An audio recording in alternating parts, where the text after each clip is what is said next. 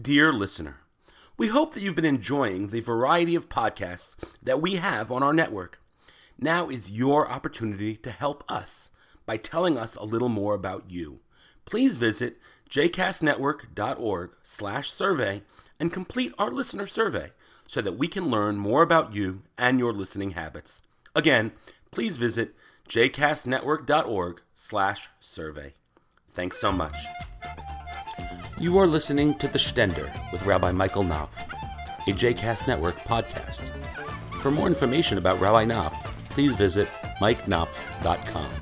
For more information about the other JCast Network podcasts and blogs, please visit jcastnetwork.org. So, Rabbi Bloom was a young go-getter rabbi, just newly ordained from rabbinical school.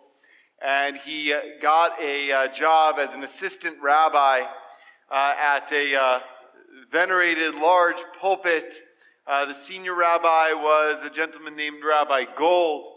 Rabbi Gold was very esteemed, very beloved by his community, very revered in his skills and abilities, but also had something of a sense of humor. So as Rabbi Bloom started his work, he said to Rabbi Gold, "Remember that I told you during my interview that I got many awards when I was in seminary for my ability to give sermons. In fact, I venture to bet with you that I could give a sermon on any topic or on any verse that's put in front of me."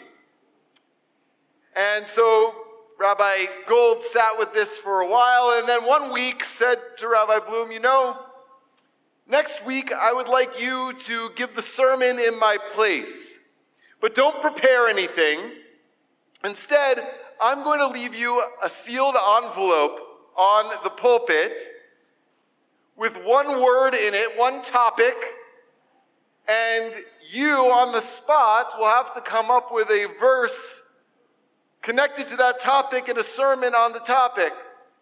So Rabbi Bloom, being a go-getter, said, "Okay, I'll accept." He got very excited about it, and then the week came. The moment came in the service. He went to his pulpit and took the envelope and opened it up and saw the word constipation. And he thought for a moment and started speaking. And he said, "And Moses took 2 tablets and came off down the mountain." Why I love that joke is that, as many of you know, it's possible, it's conceivable to take a verse in the Torah and to spin it and interpret it in any number of different ways. And to take a concept or to take a theme or a topic and to take a biblical verse and kind of twist it and shape it in order to fit that topic. We know it's possible, we know it's true, and we've seen it done many times in our lives, more than likely, sometimes in ways that we feel good about and sometimes in ways that make us uncomfortable. So I recognize that there are many different ways of interpreting passages from Torah. And I'll give you a really incredible, for example, one that I've shared probably with many of you a few times. In our Torah portion this week, we have the law that's known in the parlance as lex talionis, the law of retaliation. Shein tachat shein, ayin tachat ayin, regel tachat regel, yad tachat yad. A tooth for a tooth, a foot for a foot, a hand for a hand, an eye for an eye. That's how biblical justice is supposed to be carried out. Now, reading that verse, it seems perfectly clear what the law is supposed to be. But it turns out that that's not how Jewish law ends up understanding and applying that seemingly very clear and very simple verse. The rabbis say that it couldn't possibly be true, it couldn't possibly be just for the Torah to say that if you cut off somebody's hand, your hand should be cut off. Because law is meant to cover a wide range of possibilities, and law is meant to cover a wide range of cases and a wide range of people, and it has to be applied fairly and uniformly across everybody. So if I cut off somebody's hand, then maybe it would be fair to cut off my hand in return. But let's say I only had one hand, and I cut off the hand of a two-handed person. That person then has one hand. But if in retaliation for it the court cuts off my other hand, then I have no hands. How would that be fair, the rabbis ask. So instead, the rabbis say this verse must have referred to the value of a hand, the value of a foot, the value of a tooth, the value of an eye. So that if I were to cut off somebody's hand, they would then evaluate my worth on, say, the slave market, which, as we learned from our Torah portion, existed in ancient times. They would take my value and say, what would my value be now? And what would be my value if I only had one hand? And whatever the difference is, that would be the compensation I would have to give to the poor person that now only has one hand. That would be the monetary compensation. So this happens all the time in the Jewish tradition. We have verses that are seemingly explicit about what they mean, seemingly clear, and the rabbinic tradition and the Jewish legal tradition, dating back centuries if not millennia, interprets it to mean something that seems almost diametrically opposed to what it's saying in the first place. Or they'll take a verse or a passage that is somewhat opaque, all the more so, and try to concretize it or understand it in a different way or unique way or unusual way. That's embedded in the core of our tradition. We have an interpretive tradition that sometimes takes the Torah contextually or literally and sometimes doesn't. The determining factor is often what we would maybe call extra-legal concerns, how to create a system of fairness and of goodness, and as our Torah portion says today, Anshe Kodesh tiyun li, you shall be holy people to me. And so the rabbinic tradition looks at biblical verses and say, okay, do I look at this verse and when I see it, in how it's literally understood, would that application of that law create holy people and a holy society, or would it not? And if not, then we need to reinterpret it or re-understand it in a different way. This happens all the time. This isn't a modern phenomenon that happens. But I was thinking about this not necessarily because of the possibility of interpreting within the tradition, although that's an interesting topic. I was thinking about it in a slightly different vein, because I think that there are things within our tradition that, as broad general principles, are not at all subject to interpretation or debate. So, for example, our Torah portion this week, Parashat Mishpatim, is one of the largest coherent law codes in the Bible. There's another one in Leviticus, another one in Deuteronomy. And these law codes don't deal primarily with what most of us would term religious law, right? So what kind of food is kosher?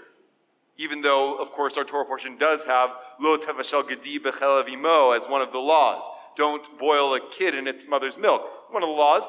It's not primarily about how to observe the holidays properly, although the observance of the holidays does get a few passages in this week's Torah portion. It's not necessarily about whether to say Ashrei before or after the blessing of the new month. That's actually not mentioned at all in this week's Torah portion, or which version of the Kaddish to use, or how much of Pesukei de Zimra to include in services and not include in services. The things that we normally term quote-unquote religious concerns, that is not the primary concern of a Torah portion like ours this morning. The primary concern of a Torah portion like ours this morning is the construction of a just society. The construction of a body politic, a functional body politic that supports and sustains and cooperates with each other. In other words, while it's possible to interpret and understand and debate the meaning of any given passage in our Torah portion or in the entire Torah or within the entire tradition, what is not possible, in my view, is to debate whether or not the Torah has political concerns. The Torah, and in particular our Torah portion, is inherently political.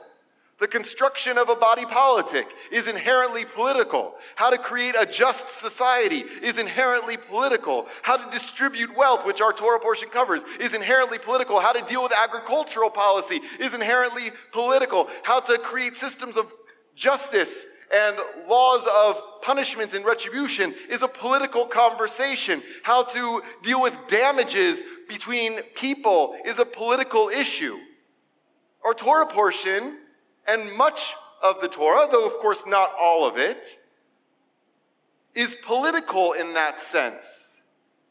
It's meant to facilitate a conversation and create a structure around which a society can both function and flourish according to the overarching principles that the Torah offers itself, among which, and maybe even primarily, is the verse I just mentioned, Anshe Kodesh Tiyun Li.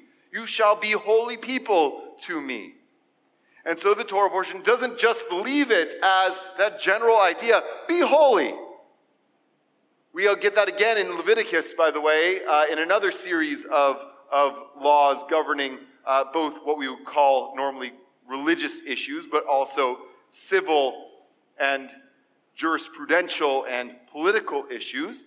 It starts with the phrase, Kadoshim tiyu ki kadosh ani Adonai Elohechem. You shall be holy, for I, the Lord your God, am holy. It starts there, but it doesn't end there.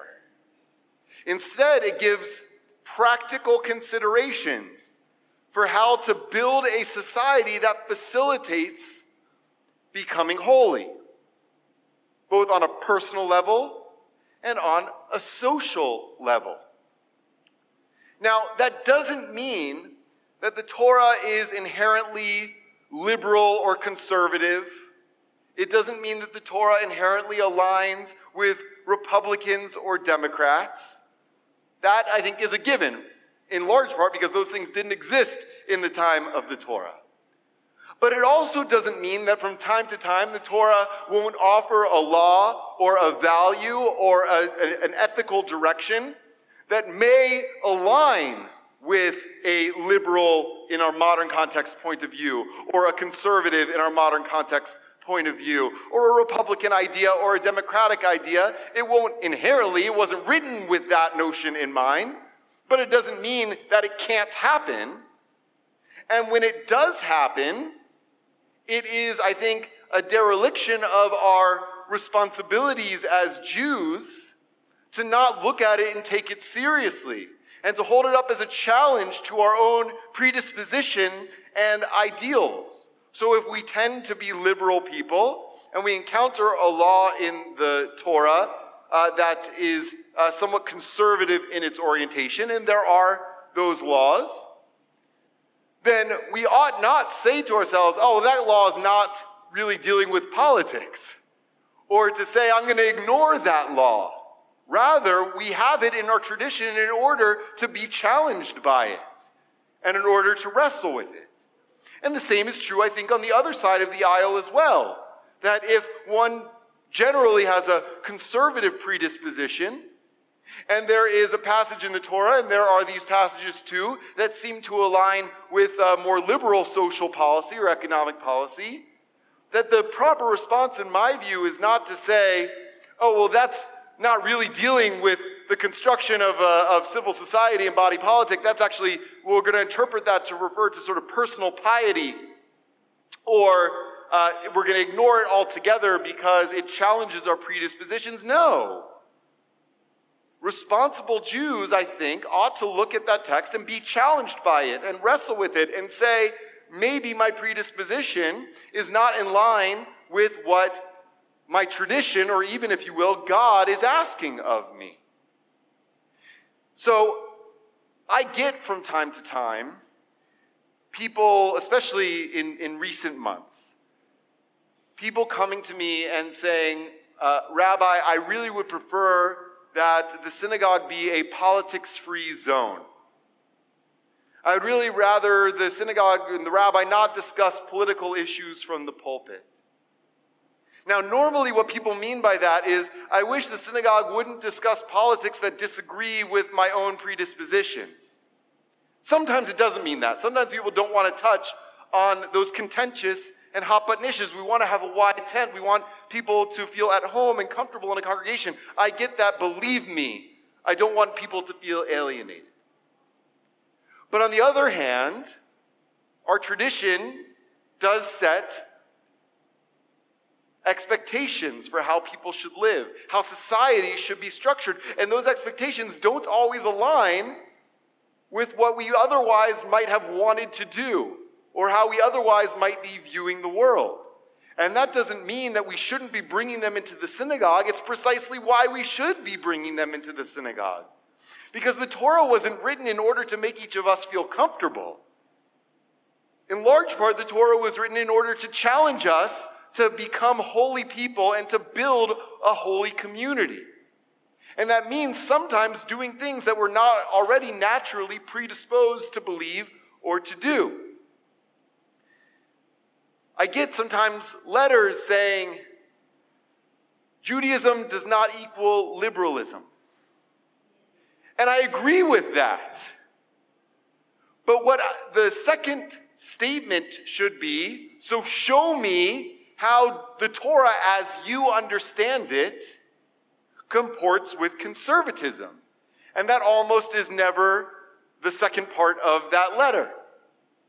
And I get it from the other side too. There are plenty of organizations that do make the inherent argument that Judaism equals liberalism, or that Judaism doesn't equal conservatism, that it's antithetical to those ideals, without ever actually taking the time to prove that point or disprove the opposite point, that conservative ideals are antithetical to Jewish ones. It's certainly not true.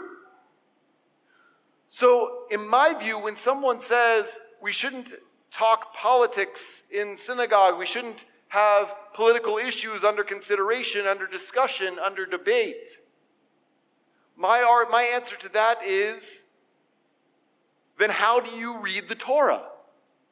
How do you understand the Torah? What do you do with a Torah portion like ours that clearly has political and civil issues at its core, social issues at its core, issues of interpersonal relationships and communal relationships at its core? It's not only about personal piety, my own relationship with God, although it is about that too. But it's also about how we function together and how we do it justly and how we do it in a holy way. That's the essence of Torah. There's a famous passage toward the end of our Torah portion this week. It says, the Jewish people, after getting this set of laws from Moses, they say, Kol asher diber Adonai na'aseh v'nishma. That everything God says, we will do, and then we will learn. There's a great midrash around that line that some of you may be familiar with. Midrash goes like this, that before God gave the Torah to the Jewish people, God went to each and every nation that existed at the time and asked them first, will you accept the Torah? And each and every nation, for various reasons, said no. He went to the Moabites and said, will you accept the Torah? And the Moabites said, maybe, what's in it? And God said, honor thy father and mother. And the Moabites said, well, our society is actually based on the next generation superseding the previous generation, and so we can't abide by a law that says honor thy father and mother. No, thank you. And so God went to the Midianites, and God said, will you accept the Torah? And the Midianites said, what's in it? And God says, thou shalt not murder. And the Midianites say, our whole economy is based on murder, on warfare. We can't abide by the Torah, no thank you. And so God went to the Canaanites and said, will you accept the Torah? And the Canaanites said, what's in it? And God said, thou shalt not worship idols. And the Canaanites said, that's our whole way of life. Our whole way of being is worshiping idols. We can't accept a covenant, a law that says, thou shalt not make graven images. Thou shalt not have any other gods before me. We can't abide by that law. In other words, each and every one of those nations is presented with the Torah as it is. And they say, because of our predispositions, because of the way we already construct our society, the way we already think about the world, the way we already want to behave and are accustomed to behaving, on those grounds we won't accept the Torah. And the Jewish response is the one that's celebrated. Kol asher diber Adonai na'aseh v'nishma. We will do it. We will make a commitment to it, and then we'll learn about it.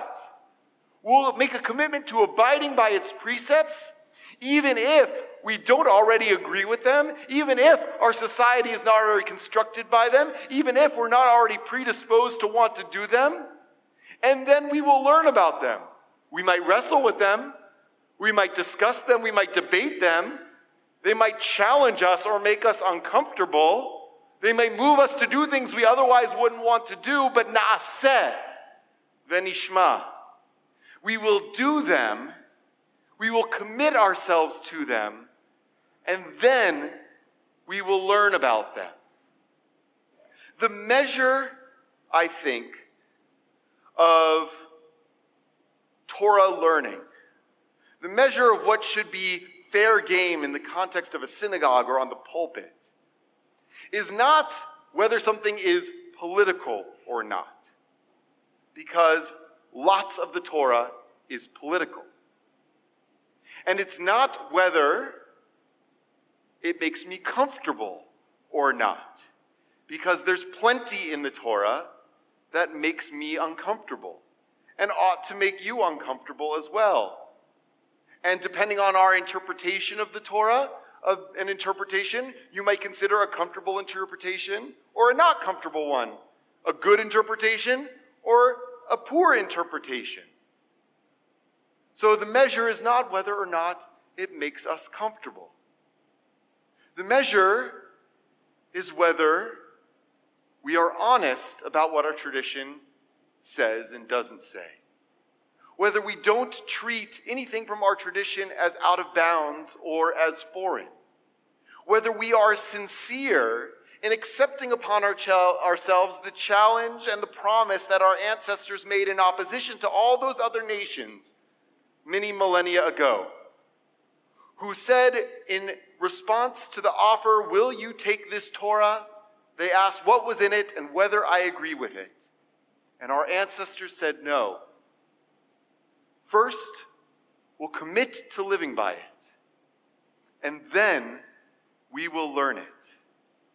May we be blessed to be as open and as committed as they were to pushing ourselves sometimes beyond our boundaries of comfort and to becoming the holy people, the holy community, and the holy society that is offered to us through that Torah.